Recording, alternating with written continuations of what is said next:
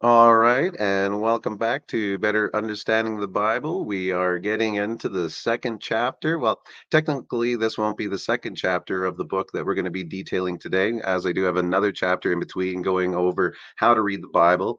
I've had a couple videos on the YouTube channel already going into those things and the podcast. So those fundamentals are pretty much laid out to some degree. I will expand into other things like the Suzerain Vassal Treaty and stuff in the book, but as far as for the listening, we're just going to move on to a more topical discussion like humans before Adam as we move away from the introduction about why I started looking into this.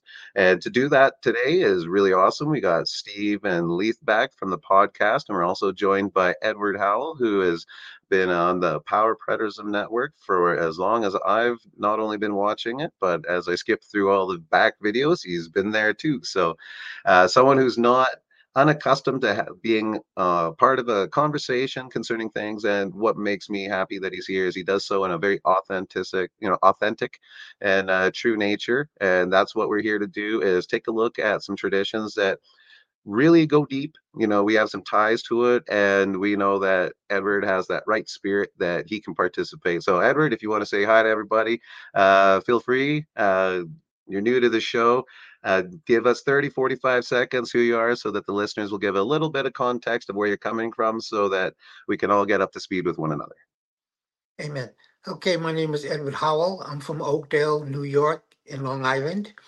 And I grew up in an apostolic church in Manhattan, in Harlem. Uh, and I've been going to church ever since I was around 6 years old. Coming out here to Long Island, I've been a member of the Blue Point Bible Church for like 10 years. Pastor Michael has been pastoring for 11. So he was new when I had come in, but anyway, I've been actively participating in his uh, endeavors. So that's me. Thank you. Fantastic. And if you just, for the record, let us know currently where you're at for your position on origins and eschatology, because I assume, and I know you, Edward. So as far as eschatology, I know that going to Mike's church, you're full preterist, correct? Amen. Yes. So I am full preterist, and my take on eschatology, I believe all things have been fulfilled in the first century. But as far as the beginning and in Genesis, basically all I really know about Genesis is the death of Adam was covenantal. At least that's what I've come to understand. Relationship wise, and it was restored in Revelation, I believe, something of that nature. Yeah, you're very familiar with Tim Martin and Jeff Vaughn's book, Beyond Creation Science. So you've given Genesis some thought before. This isn't, in general, a new idea. This is something that you've actually spent some time into. That's correct, right? Yes, sir. Okay, awesome. And just so the listeners are happy to be, part of this, maybe they haven't gone to the podcast on better understanding or wait, challenging the traditions of men podcast rather, over on Spotify and Apple Podcast. They might not be familiar with you guys, Steve and Lee. So, Steve, if you wouldn't mind popping up and giving us a few seconds there, like Edward did, about where you're coming from.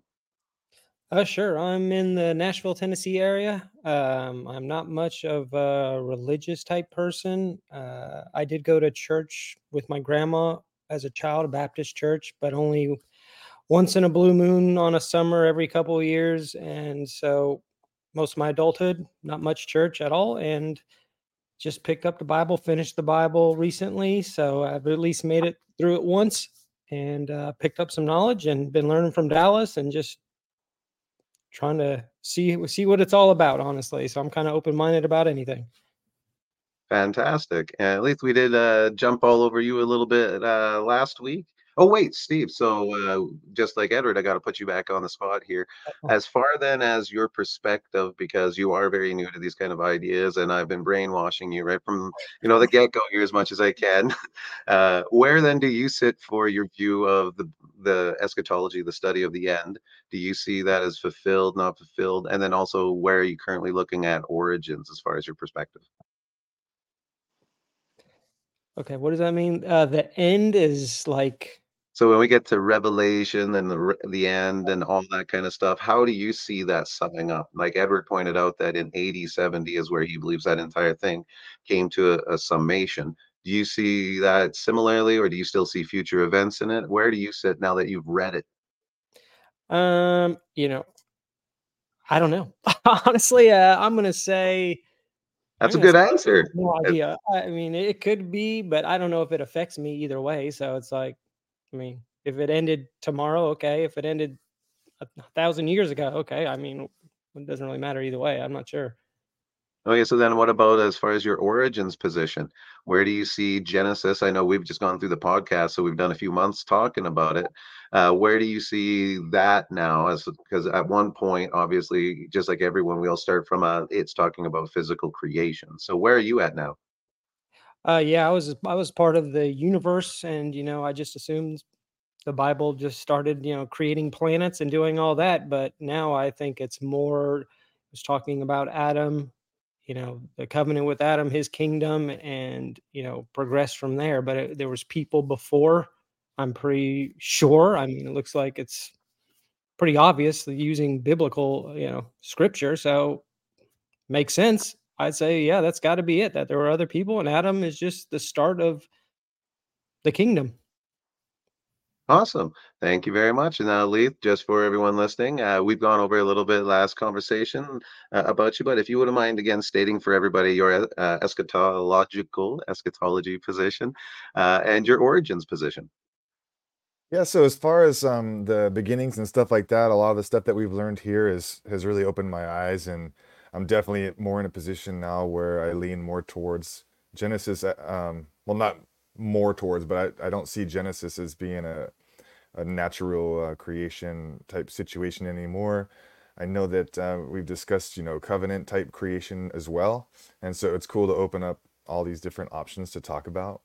And but as we've been digging in more, it's like we're starting to see some other stuff popping up, and so yeah, I see it's a creation of more of a covenant, of creation of kingdoms, creation of always a people or a man, a type of man or a type of people kind of idea. So that's kind of where I'm leaning that direction as far as things being fulfilled or not. I'm full more into the full preterist situation where everything has been accomplished that at least has been recorded in the Bible. I don't know what's going to happen in the future, but as far as the Bible's concerned, I see it as wrapped up.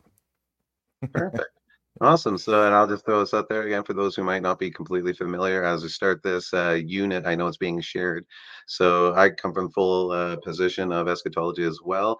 But I also believe that when we read Genesis, what we're talking about, when we look at the eschatology, is the end of the people of Adam.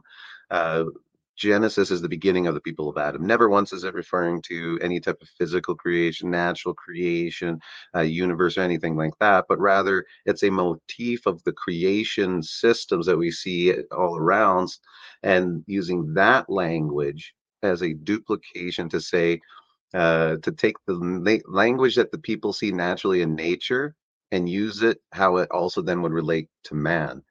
So just as no, I don't want to get into it. That's what this whole book's about. Start the whole thing off with some big rabbit trail. Instead, we'll get into it. That's the fun point. So let's challenge these traditions. Let's get into it and see why Genesis, I find, is probably the most interesting book in the Bible at this point. Uh, Eschatology wise, again, I believe everything is fulfilled and summed up in it. And just like in Genesis 1, as much as it's summed up and fulfilled and completed in Revelation, it started, began, and had its structure all organized in Genesis 1. So we're going to take a look at that. But in order to do that, just as we did last week in my first chapter, what we discussed was why did I even start looking at this with the example of Jesus in Genesis? And once we discussed and kind of look at all this language that these apostles, the prophets, Jesus is credited with saying. We have to take this a lot more seriously, and that brings up some questions when we look back at Genesis and Adam and all these concerns. So we really need to take a look at Adam and his origins to understand what are we reading? What context are we reading this in? How should we even be reading this in? So we're going to wipe the slate and we're going to start at the beginning and we're going to question how should we be reading the origins of Adam as opposed to just assuming right off the bat that he's the first human, just assuming that all humans come from him, just assuming that it's even a creation system to explain that. So before we just go assuming, we're gonna take a look at these and question them because look what happened when we started questioning things like, hey, Jesus said everything was coming upon this generation. Look what happened when we started believing what he said. So we're going to do that same kind of idea and take a look at this. So all I'm going to do is read from my book. Hopefully you guys find it interesting, and then we'll stop for some cool conversation points along the way. So thanks for being here, guys, and I'm excited to get into it. So as I look off to the side for everybody watching this, because I got my book open on my computer there, and I'm just going to read from it, we'll stop and have some cool talking points. So let's get to it. So the world Adam was born into, humans before Adam. So today, the common view of Adam concerning his origins is that Adam was the first human created by God, and from Adam descended all other humans. There are many other views, some that accept the evolutionary process or position it as a story of metaphor. Sometimes it's seen through symbols with enriched meanings, or even complete myth invented by kings to keep their populace under control. Whatever meaning the reader takes, however, fundamentally alters their view on the totality of Scripture.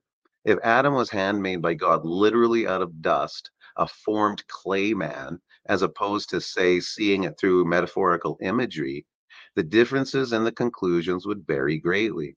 Leaving things up to interpretation can lead to many disputes, confusion, unsettled issues that can all lead to exclusive and divisive camps. And most of these camps have their ideas, traditions, and doctrines set up in order to set boundaries on these differences. So, with very little progress in those debates, we will look at approaching this issue with a different goal. We're not going to try and support any of those positions, but rather see what the text says, while staying consistent by following the base principle of Scripture, interpreting Scripture, the technique of word usage.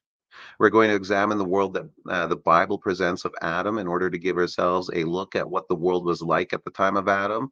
And there's no better place to start than in Genesis chapter 5 with Adam's family tree and the line of inheritance. Now, the reason why this is important is it's no secret to the great importance of the family inheritance structure to the people of the ancient Near East.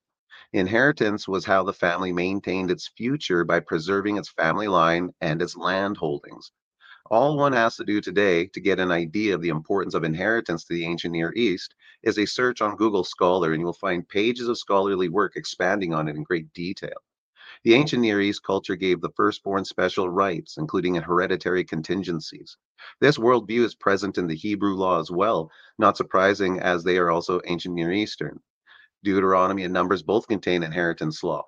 This includes a text about a double portion for the firstborn, a situation of inheritance in order to keep the given allotments amongst the tribes of Israel. Numbers 26, 27, 36, and also Deuteronomy 25 go on to talk about keeping the family line going, the family name going, thusly keeping their house alive. The Sumerian law code of Lipit Ishtar and the code of Hammurabi both share this ancient Near Eastern worldview of inheritance, giving us more evidence of the cultural significance and its normality. That brings special attention to what tribe a Hebrew child was born to.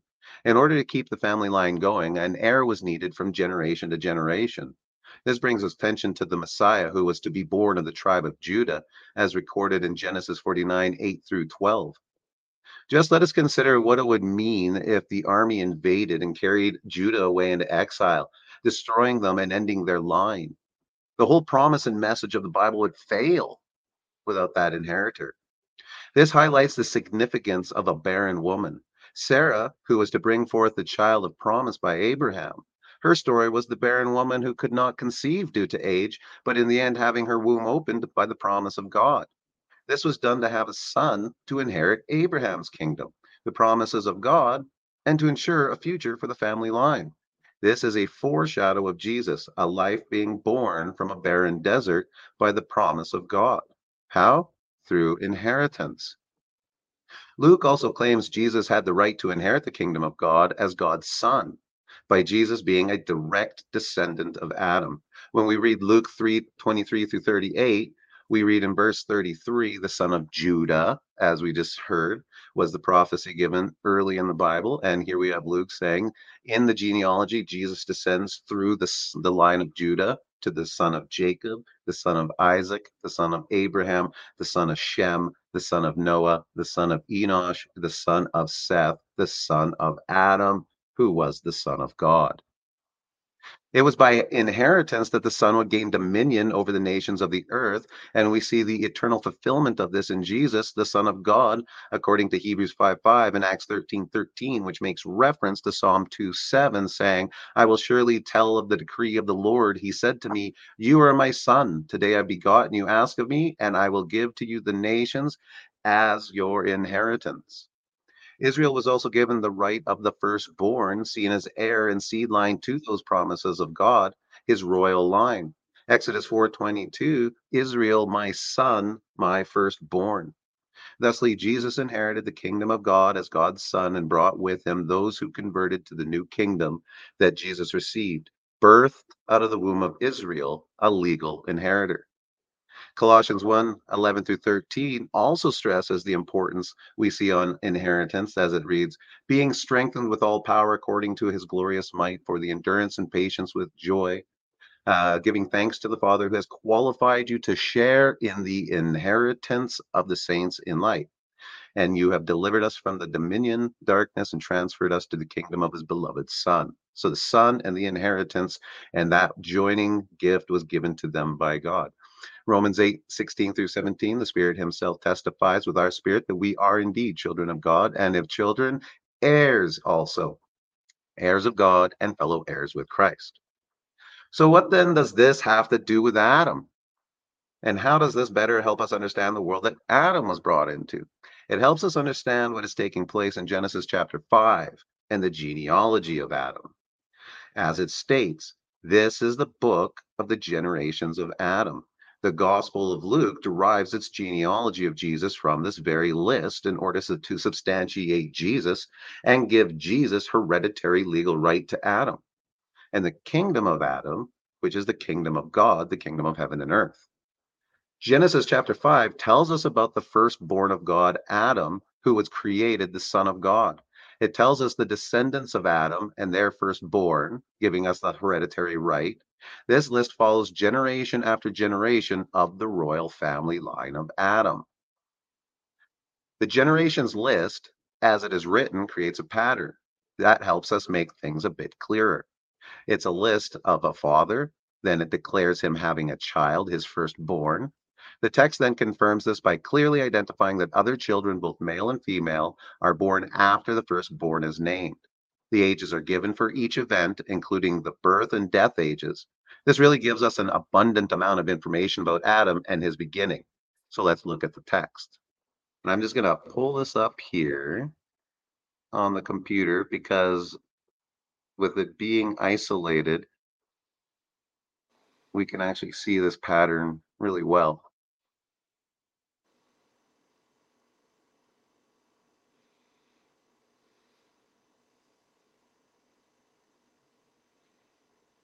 Now, hopefully you guys see my screen. Is that right? Mm-hmm. Yep. That's working, yeah. So when we go to Genesis 5, and we're going to read this at the top of the screen here, we see Genesis 5. When we break it apart so that it's structured as such, we see a pattern that appears. And it reads, this is the book of the generations of Adam. When God created man, he made him in the likeness of God. But what's really interesting is this format in which it's laid out. So that's what we want to pay attention to. When God created man, he made him in the likeness of God. Male and female, he created them and blessed them and named them man when they were created. Now, when we go to verse 3, it's interesting because we find the exact same pattern, same construction. When Adam had lived 130 years, he fathered a son in his likeness, after his image, and named him Seth. And then he had other sons and daughters, and Adam lived 930 years. And then he died. Well, it's interesting because when we go on to verse 6, we see that when Seth lived 105 years, he fathered Enosh. And he had other sons and daughters. Thus, all the days of Seth are 912. So we get that pattern. First, the Father creates the Son in the Father's image and likeness and names him. Second, the Father has other sons and daughters. Third, the Father's death age. This is very important for us to see because this pattern, and I'm just going to get out of here now.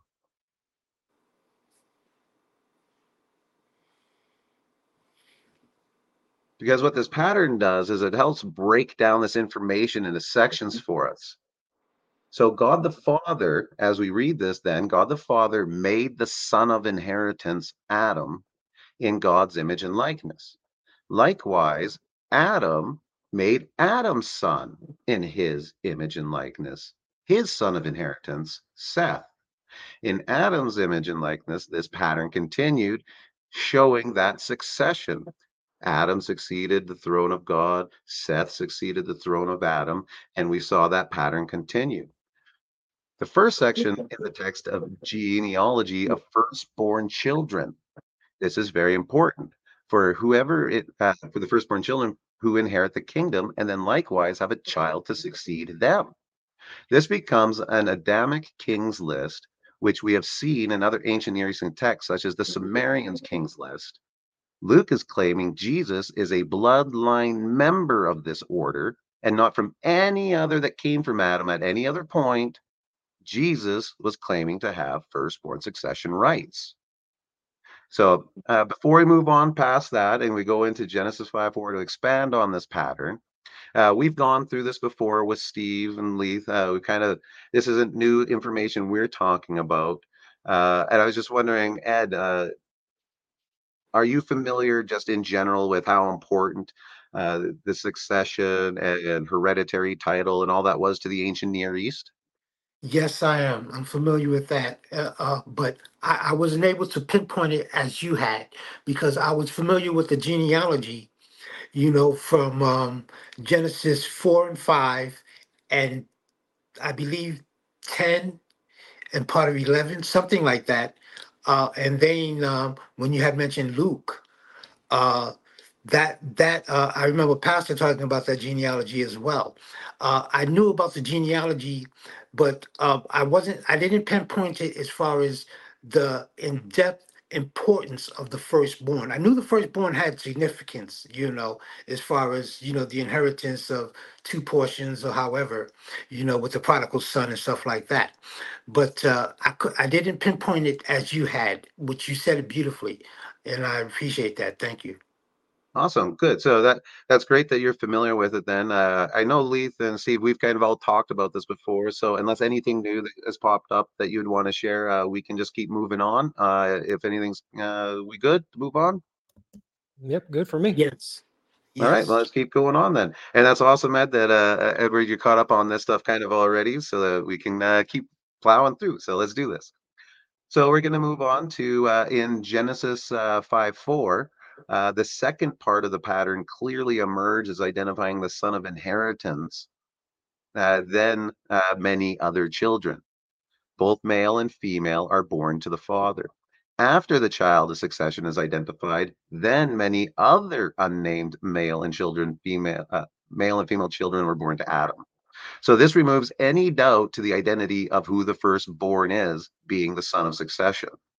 So I'm going to re-say that's why I'm reading this online. It's a little wordy there, but in Genesis 5:4, the second part of the pattern emerges, where we clearly see the son of succession is named.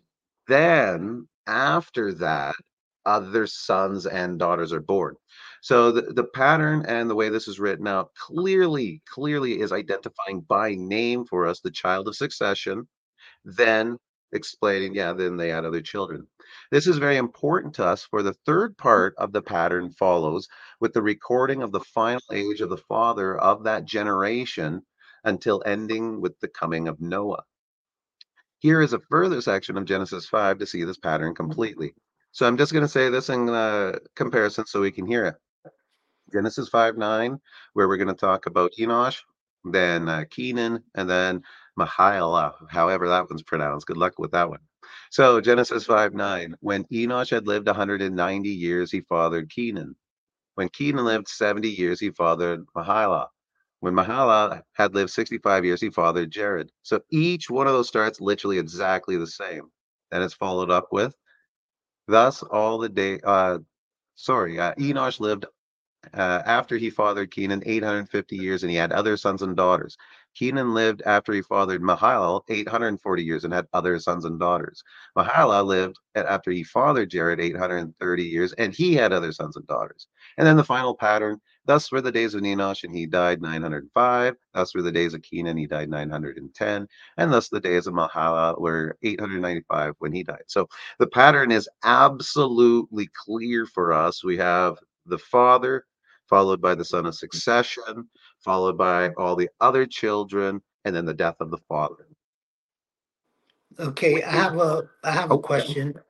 Okay, you have the father, the son of succession, and then you have the rest of the children. So the rest of the children is, to form the uh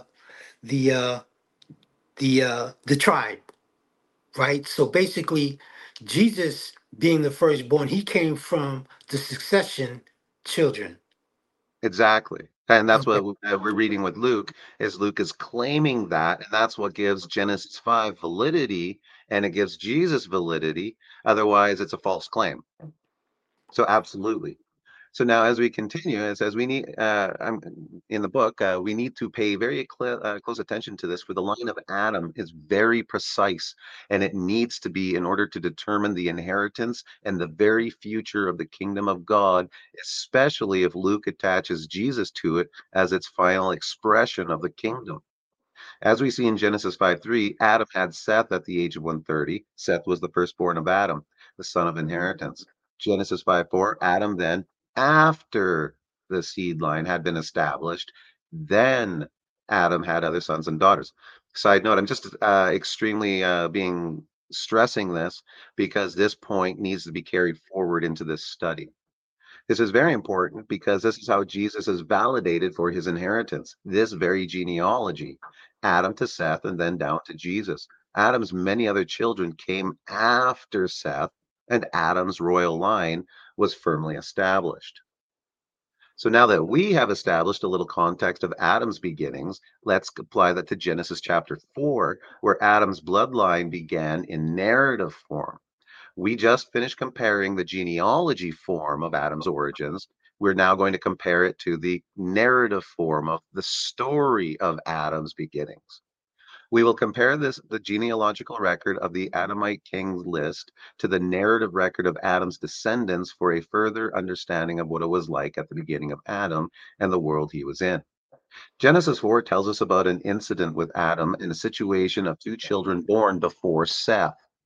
These two children have tragedy in their story, resulting in a need to replace the firstborn of Adam, leading up to the need of Seth. Genesis 4:1. Now Adam knew Eve, his wife, and she conceived and bore Cain, saying, I have gotten a man with the help of the Lord. Adam and Eve have a firstborn, the son of inheritance, Cain. And as we are about to find out in verse 2, Cain followed after his father and was also a tiller of the ground. We're also introduced to another member of the family of Adam, a second child, Genesis 4:2. And again, she bore his brother Abel. Now, Abel was a keeper of the sheep, and Cain a worker of the ground. However, as they grew, there came an issue in Cain, leading him to an act of violence. So in verse 4:8, we get Cain spoke to Abel, his brother, and when they were in the field, Cain rose up against his brother Abel and killed him. Next, God judges Cain for his actions. So before I move on with that, do you think that summarizes the story leading up to the incident with Adam? Well, I think everybody in general is pretty, we know the details leading up to the incident of the murder. Is that fair for everyone here? Yes. Amen. Okay, perfect. We'll keep moving. So going to Genesis 4:11, and now you are cursed from the ground. So we get into God's judgment. And now this is where it gets very interesting for the genealogy, because we know that the genealogy is credited from God to Seth. Well, Seth isn't born yet. So there's a whole lot of interesting genealogy stuff going on here with no inclusion to Seth. So let's keep reading. Genesis 4:11, God going into judgment against Cain. And now you are cursed from the ground, which has opened its mouth to receive your brother's blood from your hand. When you work the ground, it shall no longer yield to you its strength. You shall be a fugitive and a wanderer on the earth. We see with Cain's judgment comes a curse and exile. Adam's firstborn has been exiled and no longer available for succession. Adam's secondborn Abel is no longer available to replace firstborn Cain, since Cain has been exiled. And Adam, now having no son to inherit his kingdom, finds the house to be in jeopardy. We are also seeing an interesting description of Cain's judgment as a fugitive, often translated vagabond or even wanderer. This term fugitive suggests to us that there was a knowledge of law. Fugitive is one who's running and hiding from the law or persecution. So we will need to keep that in mind as we move on to the next text, as Cain's response to the judgment of exile is expressed. Genesis 4:13, Cain said to the Lord, "My punishment is greater than I can bear. Behold, you have driven me today away from the ground and from your face, and I shall be hidden. I shall be a fugitive and a wanderer on the earth, and whoever finds me will kill me." Cain's expression, "I will be a fugitive," followed by "whoever finds me will kill me," presents to us a lot of questions. Adam was not yet, Adam has not yet had the child Seth, his firstborn. We know from Genesis 5 and the King's List that Adam did not have any other sons or daughters until after Seth. So that point becomes very important now, very extremely important, because Adam's children did not start till after Seth. So the only people in creation at this point, according to the biblical narrative, is Adam, Eve, Cain, and Abel. Abel's dead. Cain is exiled. So who continued on here? Adam has not yet had the child Seth, his firstborn. We know from Genesis 5 and the King's List that Adam did not have any sons or daughters until after Seth. Who is Cain afraid of here? Who will kill Cain? These people are described as having a moral code of justice, as they see Cain for being a transgressor, a fugitive, a lawbreaker. We see that because Cain broke a moral standard, the others were seeking retribution. God's response to Cain provides us even more detail to these issues. In 4:15 Genesis, we read, "Then the Lord said to him, Not so. If anyone kills Cain, vengeance shall be taken upon him sevenfold. And the Lord put a mark on Cain, lest anyone who found him should attack him." Now that Cain has expressed fear of retribution from the justice of others for his unlawful act, God reassures him. God says if anyone kills Cain, vengeance will be taken on him. This tells us that God takes very seriously the others who are going to be seeking vengeance for Abel's death, and God was going to protect Cain. What it is also telling us is these people know what the mark of God is. The Lord put a mark on Cain, lest anyone who finds him shall kill him. Whoever these people are, they knew Cain and Abel, and they were a people of justice and moral standard, and they knew the mark of God. Whoever these others are, they seem to be an established society with laws and with the knowledge of God. They talk about the notoriety of Cain and Abel amongst these others, who, upon hearing of this event, sought justice. So we also need to point out Cain's immediacy of fear. Cain didn't say, "One day down the line, or eventually someone may find me." Cain was fearful, and God also knew Cain's fear was justified and marked Cain for protection. This immediacy tells us other offspring of Adam were not the ones Cain was fearing, because Seth still hasn't been born, and Adam did not have other children until after Seth. Adam and Eve had two children, Cain and Abel. Abel died and Cain was banished. There were other people who were lawful and knowledgeable about God, while Cain and Abel were alive. Again, Seth has not yet been born. Adam has no other children yet. Cain kills Abel and gets banished, leaving the house of Adam without a successor. With Cain being banished, the area in question that Cain would be exiled to had political boundaries. Cain left Eden and settled in the land east of Eden. That means if there was an east of Eden, then there was a west and a south and a north of Eden. These designations were to separate exiles from God's presence. Genesis 4:13, it says, "You have driven me from the ground, and from your face I shall be hidden." So Cain takes up his belongings and flees to Nod, another land different from Eden, with its borders adjacent to Eden. What is also fascinating about this text to another trek rather, what, let me reread that. What is also fascinating about this trek to another land is we are introduced to yet another character that is alive before Adam has had any other offspring, Cain's wife. Genesis 4:16. Then Cain went away from the presence of the Lord and settled in the land of Nod, east of Eden. Cain knew his wife, and she conceived and bore Enoch. When he built a city, he called the name of the city of his son Enoch. Cain built a city. This is not a small undertaking. It also shows the concept of communal living amongst a populace. Cain knew how to develop all these things from the society he was leaving. It also shows population. A man and a woman with their son are not a city. Who were these other people Cain would have befriended and filled his city? Somehow Cain would come to a place where others joined, others outside of Eden, a people who did not know him and did not seek vengeance, a people with no notoriety of Cain and Abel, or maybe didn't care about the transgression, possibly lawless people. After Adam and Cain and Abel, Cain kills Abel and is banished. Cain fears for righteous retribution from God fearing people. Cain leaves Eden where he begins his family. That leaves Adam without an heir. Abel is dead and Cain exiled. Therefore, Adam tries again. Genesis 4:25. And Adam knew his wife again, and she bore a son and called his name Seth. Finally, now Seth appears on the market. For she said, God has appointed for me another offspring instead of Abel, for Cain killed him. So Cain was disqualified, Abel was disqualified, and now we know in comparison to Genesis 5 why Seth was the firstborn. After Cain, let's see here. After Cain leaves, Adam has the appointed child, Seth, his firstborn and successor. Adam then, after Seth, had many other children, both male and female, according to Genesis 5, and then began the line of the covenant people of Adam. Verse 426, to Seth was also born a son, and he called his name Enosh. At that time, people began to call upon the name of the Lord.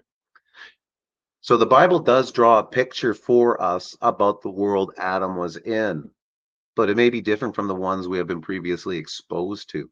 As stated earlier, there are many views of what Adam's world was like. What we have, now that we've looked, is a world where peoples who lived apart from the line of Adam in another territory, and there was another people that Adam lived among.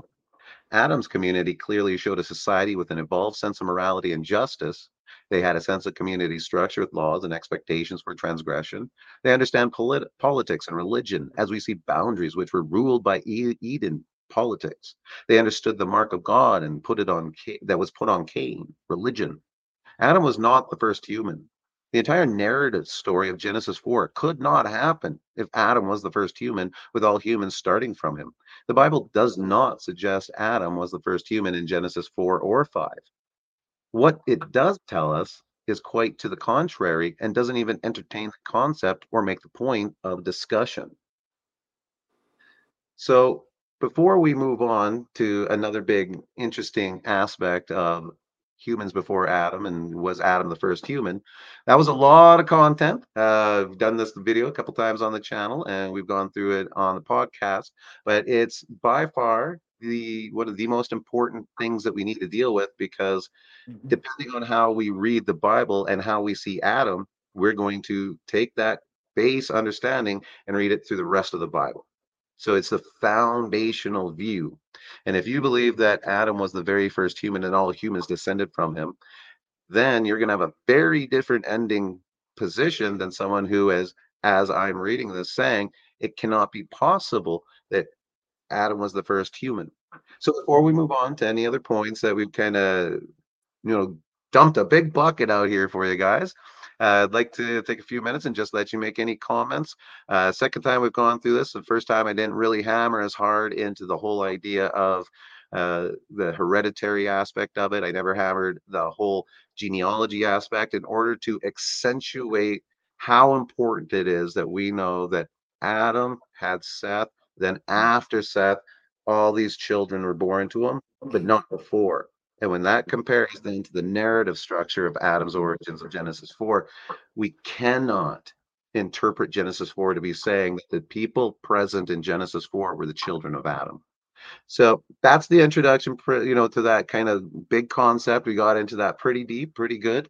So now I'd like to open the floor there. Steve, get the pick on you. You see, I wasn't joking. You're always in the top right corner. I I don't know know. why. This works out that way. Well, this thing going through a second time, it just makes, the things that pop out in my head are, man, these guys take a long time before they have kids. It's so odd to me, but okay. And then I just keep wondering, what was this symbol? I would love to know how he marked him, or how those other people knew not to touch this guy. Like, is it eye color? Is it skin color? Is it a tattoo? What is it? That is, what's the sign? I would love to know, but I think that's a can of worms. So What's interesting is how your statement just assumes that there's other people there. So I would suggest that from that statement, you're in a position where you have no doubt in your mind that the Bible is clearly, at least through Genesis 4 and 5, declaring, no opinion upon the origin of the human peoples on this earth. yeah.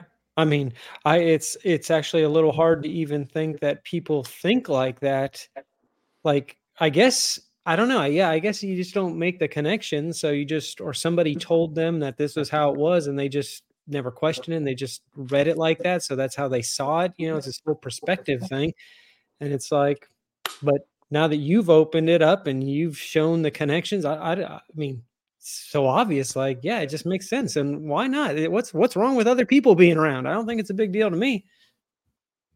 That's awesome. Thank you very much, Steve. I appreciate it. All right, we'll move over to Mr. Ed Howell, our new guest on the panel. This is the first time you're getting to go through this data. Amen. Comments so far on that, everything that we've talked about so far, fair game, criticisms, ideas, any comments, and even if you just want to give a thumbs up. So whatever you want to say, fair game. That was wonderful.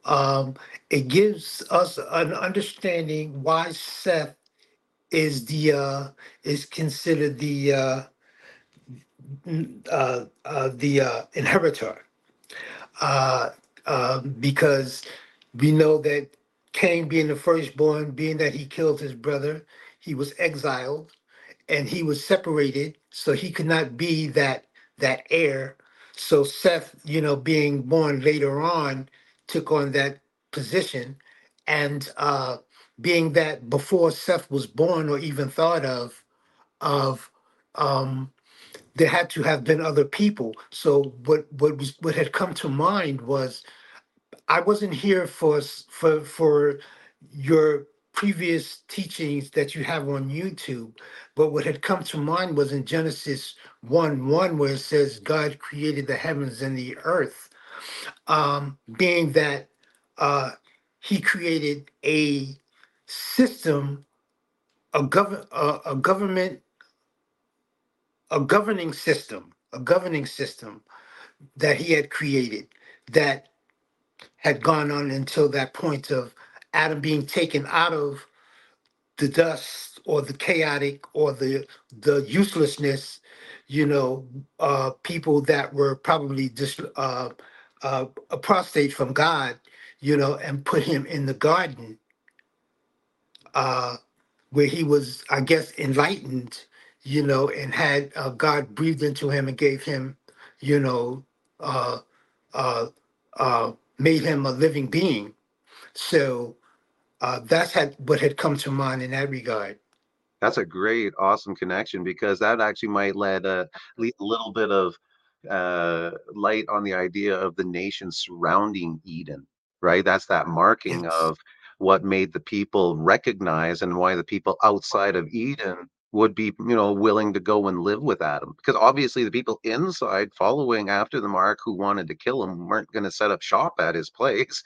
So that idea that there, Eden was most likely surrounded by, lawless or non-covenantal people. So it's really good, interesting point because it does, and I agree with you. And as our study in the book expands, we're definitely going to see that Genesis completely supports your idea of how Genesis 1 is talking about the establishment of a governmental system too. So I think that's a really good point. And the Um, last thought, the last oh, thought, uh, Cain probably had an accent or way of speaking and being that they knew that he was from Eden, because when they saw Peter, I guess at the fireplace or something like that, warming his hands, and they said, "You must be one of Jesus's disciples," and he said he didn't know him, because of the way he spoke and his mannerisms. They knew he was with Jesus, So probably they knew that Cain was from Eden. Those that Mark, they probably knew he was from Eden, and they yeah, knew there's not a to lot of kill him. really cool, interesting Probably. ideas of what that mark can be. And I think that could be, you know, you could write a whole book alone on the different ideas of what that mark can be. Even Steve, right? He brought, oh, what was that stupid mark? Right? Like, I'm totally right. He It's needs to just know, an idea in every guy. right? Absolutely. That's gonna be Cool. that's gonna be Edward's book. He can There write we that go. one. Edward's Right writing the on. Mark book. All right. Well, we'll go now to you, Mr. Lee. Like the second time for you on the way through this. Anything new jumping out? Anything reinforced? Is there any points that you just would like to reiterate? Where are you sitting at this point? Yeah, I think what comes to mind is, like what Edward was saying, we have these surrounding kingdoms. Were they lawful kingdoms? Were they not lawful kingdoms? Those are kind of cool questions, but if we remember, and I didn't know if you wanted to go into it today, but if we just remember about the river that flows into Eden and then flows out of Eden to the kingdoms, and when we learned that the rivers is the light and the righteousness that pours out of the kingdom of God's chosen. And so that's kind of a cool thing. And these rivers are flowing into other kingdoms. So it's like, are these kingdoms that are receiving this water, receiving this righteousness from this other kingdom that's feeding it? You start looking at it in that light. But I don't know, I just wanted to point that out. But I loved what you said about the importance of being created in the likeness and of the image and likeness of the Father. That phrase is thrown around like crazy these days. And to have that, to really understand what likeness and image of the Father means, because these days it's thrown around like, well, God made Adam in his likeness, he made Jesus in his likeness and image. We are in Jesus, so now that means that we're in his likeness and image. So that means therefore we are just like God. We just have to understand that we are like God. And so a lot of different religions have poured out of this, and belief systems have poured out of just that phrase. And so I thought that was really important. Let's Just to see. quickly jump in on Yeah. that point, but if we understand it in the context we just did, Uh-huh. what it really means is now I am in line to inherit the kingdom of God There you because go. I'm the son of inheritance. Why? Right. Because I'm an image and likeness. Yeah. So It, without being an image and likeness, I can't inherit. So yeah, I mm, agree with you. Extremely important point, and I'm glad you emphasize that because it does get washed over very easily. ooh, that's a big one, man. Um, I guess one more thing needs to. So, yeah, back to the Kane building and stuff. I like what you said, Dallas, about building a city is a tremendous undertaking, like you said. Okay, so we have to look at Kane like he's not this caveman who was kind of into farming and was just really good with grass and like bushes, but his brother was like gnarly as a like a farm guy with animals and stuff like that. And it's like, no, these guys were extremely educated. Cain was an extremely educated dude, and he came from a world where he understood structure, he understood city, he understood buildings, he understood what it means to plan and to execute and run a city or anything like that. So because people who aren't educated don't just go out and build cities in the middle of nowhere. That's so I thought that was really interesting to point out. And with And then that, you yeah, don't build cities when cities don't exist. that's true too. It's really good, interesting point. So not Yeah. to derail you, but I just wanted, yeah, right? Yeah, So and then because that is a thing. There might be some of us who think that Eden, even if they're at the point where if we can get past the point that even Eden is just a garden with trees and some fruit, but it's actually a city. So if we can understand that, we need to understand that first, that there's a city, a kingdom within Eden, to be able to even get close to understanding that there might be something on the outside. So that was pretty cool. And then the only last thing was just the pain of the childbirth thing. That kind of relates to it too, right?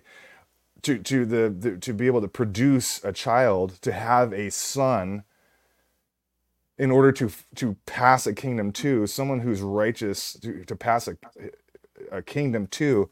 I mean, does that have something to do with that pain of childbirth that Eve was promised?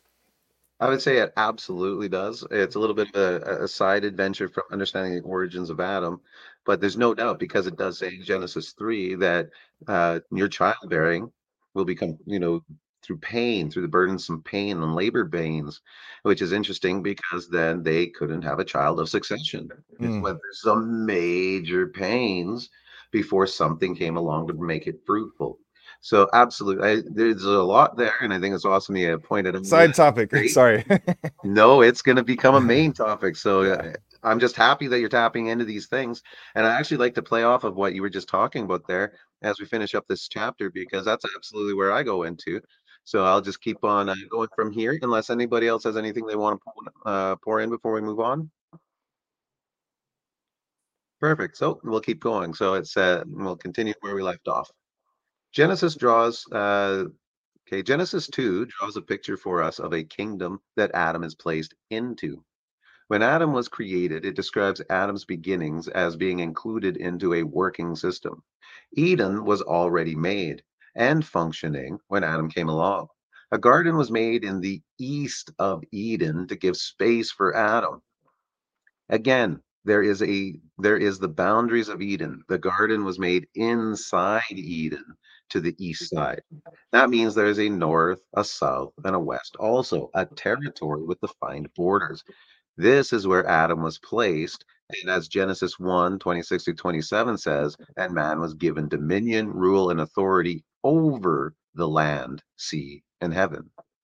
Genesis 2:8, and the Lord God planted a garden toward the east in Eden, and there he placed the man whom he had formed. The garden was in the east of Eden. Adam was placed here. Genesis 2:15, then the Lord God took the man and put him into the garden of Eden to cultivate it and keep it. We see order of the kingdom as water flows out of Eden to the garden, and then the water flows out from the garden to the nations. This is a picture used in Revelation 22 and also the completed kingdom of God. Revelation as the kingdom of God, where the water of life flows from the throne of God into the New Jerusalem, feeding the tree of life for the nations. When we read Revelation 21, we're going to just 21 and 22. Then he showed me a river of water of life, clear as crystal, coming from the throne. On either side of the river was the tree of life, and the tree and the leaves of the tree were for the healing of the nations. Genesis 2. And a river flowed out of Eden, and the water flowed to the garden. And there it divided and became four rivers. And what did those four rivers do? They watered the nations surrounding them. As we read in Genesis 2:11, the name of the first river that left Eden, well, the name of that first was Pishon. It was the one that flowed around the whole land of Havilah. There's a whole land that this river flowed out of Eden to feed, where there is gold. So here we have Adam in Eden in covenant, feeding water to this other nation I'm not going to say in trade for gold, but obviously that was important. And the gold of that land is good. Uh, Bdellium and onyx stone are there. So there was trade. Like this is not just random language you would throw onto a page. So Genesis 2:11, 12, and the gold was good. 13, the name of the second river was the Gihon. It was the one that flowed around the whole land of Cush. And the name of the third river was the Tigris, which flows east of Assyria. And the fourth river is the Euphrates. So these are absolute landmarks, nations, and territories. Adam becomes the right hand to the throne of Eden. The throne of Eden flowed its water to the garden, which in turn watered the nations, ruling and reigning where? at the right hand of God, at the east side of Eden. As we come to look deeper into the world of Adam's beginnings, we see a different world emerging than what many people are used to. We also know that this is based on simple readings of the texts, without the needing of changing words, phrases, or outside sources, nor does it need an interpretation. It does, however, require us to challenge our traditions. Next chapter, we're going to examine that the language that causes some confusion about Adam's beginnings by examining the word usage surrounding Genesis 2:7, where it says, "Then the Lord God formed man of the dust and from the ground and breathed into his nostrils the breath of life, and man became a living being." So we're going to start into that next session. I do see within this a bunch of stuff I'd like to add, change, manipulate, but I think it felt like a very successful reading, made some good points, addressed some interesting things and that I think came across well. And before I shut this down with that review going into Genesis 2 there, talking about the lands which Eden was in, it appears to be, we could say, we can't say definitively, but we can say appears to be in some kind of a covenant situation as the throne of God is feeding into Eden and Eden's feeding these other nations water. Like we can't get any more perfect imagery of, the God feeding the city Jerusalem, like we see in Revelation, and then Jerusalem feeding the nations around them. The word, what was the message? The water.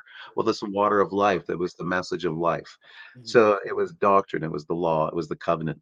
So we can take a look at all those themes and put this all together. And I'm going to hand this off to you guys because, honestly, I don't think this is a hard topic. And I think the point that I make there at the very end, the hard topic is challenging the tradition we were born and raised up with this. So I think it's, pretty clear that the language, whether you agree or disagree with anyone's ideas of what's going on, I don't think I've interpreted anything. So I'm going to leave it to you guys to tell me if you think, now that this presentation's done, chapter of the book kind of idea, am I forcing this? Am I not forcing this? Does it seem just simple and plain? Because we're going to move on past this, but it does seem pretty clear and obvious. What do you guys think? I'm just going to open the floor. Feel free to jump in, however. Okay, I would like to say that, well, you made it so clear and concise. It was wonderful. I was just wondering, does this I apply? appreciate Because that. at the end, when you were talking about the four rivers, around the Eden, and then watering those nations around them, being that it was the center of they were like the center of merchants of merchandise or whatever, having the water and being in the center. Does that apply to like almost like when Solomon was living in an area in the center of all of the merchants that were around him, and his land was had the resources, for all of the merchants around him, before he had, messed everything up, with all of the wives and everything like that. Or however, but Well, I would he say had, that pattern is absolutely duplicated in Revelation. We see that when Jerusalem is yes. established, they're surrounded by it. Where I Mhm. think you can absolutely take that pattern and apply it to Eden being surrounded absolutely by the nations in that same Mhm. idea. Yeah, I'm right there with you. That's a great point, Edward. I've never actually considered that. That's nice. I like that. Thank you. What about Steve Leith? Is there anything else that you'd like to add to this? I'm gonna piggyback off what Leif said earlier, is because you know what's jumping out at me is what he said with the likeness. Is this is exactly what the world is doing. This is why I think it's important, this podcast and or this video or whatever we're doing, to understand what these words mean and the connection, because people are twisting it. And you take likeness and you think it's no big deal, whatever, but these people go off into la la land and they twist it and make it into, I'm a god and I'm just like God and all this stuff. And this is this false light type stuff that like all these people are, and it's throughout the Bible. They just take story from here, story from there, they twist the word, twist. And so I think it's important that we are talking about this, and I hope it, more people start talking, because this twisting of stuff is what's causing all this chaos in the world. That's a great comment. I think if we weren't 59 minutes into the podcast, that could be a great conversation starter. That's really interesting stuff there. And I agree that that unfortunately is rampant in those who call themselves studiers of God is people tend to seem to want to take liberties or maybe just not challenge the traditions and run with it and it becomes something else. So I agree with you, Steve. And, hopefully this mundane, boring sit down, take the words out of the look at the dictionary. It is boring, but it's how we're going to come to it. So I appreciate your sentiment in there because I think that's how we're going to have to do it slowly, just claw our boring minds back into that magical world of, you know, yeah, again, can of worms. I appreciate that topic, Steve. Yeah. Could you tell me yes or no with this? Because I got this from Tim Martin with the likeness. I think it's the second or third commandment where it says, "Don't use the Lord's name in vain." And he said to use the Lord's name in vain is not to represent Christ in your walk in life. To whereas because to claim that you're a Christian and not walk according to the ways of the Lord Christ, being in his image in that regard, you're using his name in vain because the world is looking at us to see God. And if we're not walking in his ways, you know, I think I'm phrasing it to the best No, of I my think you're making ability. a really good point because it piggybacks perfectly off of Steve's point. And it's when it comes down to it, we have to go through it all and what do we make sense out of it all? And so, the image, like, taking the name in vain, where do we start taking image and likeness, for example, because of the topic? And when does that become in vain, right? When does that, Mhm. well, let's take into context the Ten Commandments. What was the you shall not take the Lord's name in vain? Well, that has to do with speaking falsely of the things of God. So that would be literally going out of your way to teach against the law. Mhm. The law said, "Thou shalt not kill." And someone said, "Well, you can kill in this circumstance." That would be taking the Lord's name in vain. You'd be saying, "God told me to do it this way." You're overriding. So and there's a lot of, and again, we live in a Greek society where every word means one thing. Uh, that's not the way. And as this study progresses, as we learned with Rashid, and we're going to be moving into that, one word does not just mean one thing. So, Amen. and that's the problem with simply saying that this is what it means. To take the Lord's name in vain, in generic speaking, would simply to be to misrepresent God. That would Amen. be as generic as I could say it. Now, as Amen. far as how do we, today then to differ between people, are they going too far with this and that? How do we determine what if someone's caught up in a likeness issue or an image issue and is really messing with them? How do we determine who and what to deal with them as? That's simple. What's the one thing we should all be walking in anyway? They will Love. know you are my disciples by the fact that you love one another. So that's what we always default to. Not because we're trying to get access to anything, not because Jesus said it, not because it's God will love us more, but because it's what makes life work. And that's all. Amen. That's Amen. all it is. It's just the truth of existing. So that's what I would say to a lot of those dilemmas. Doesn't mean it's going to fix them, but it might Amen. help us get more into a sanctuary away from it. Amen. Amen. Right on. Lee, did you have any final thoughts here before we start shutting down? Yeah, just real quick. I think that you're right that you haven't really, like you said, you haven't really taught any doctrine today in this little podcast. You have, I think what you've done is we've laid out some verses and some sections that kind of talk about one or two particular things, and we've slowed down and just looked at them. And I think, when we slow down a little bit, and like you said, deconstruct, decommission on presupposition, and kick that to the curb a little bit, slow down and read it for what it is. There's no need to build doctrine. What we're doing is defining what these words are. And so I'm seeing that with Edward's question about, using the Lord's name in vain. Imagine, yeah, proclaiming something, saying that God said something and proclaiming it as true, even though it's not.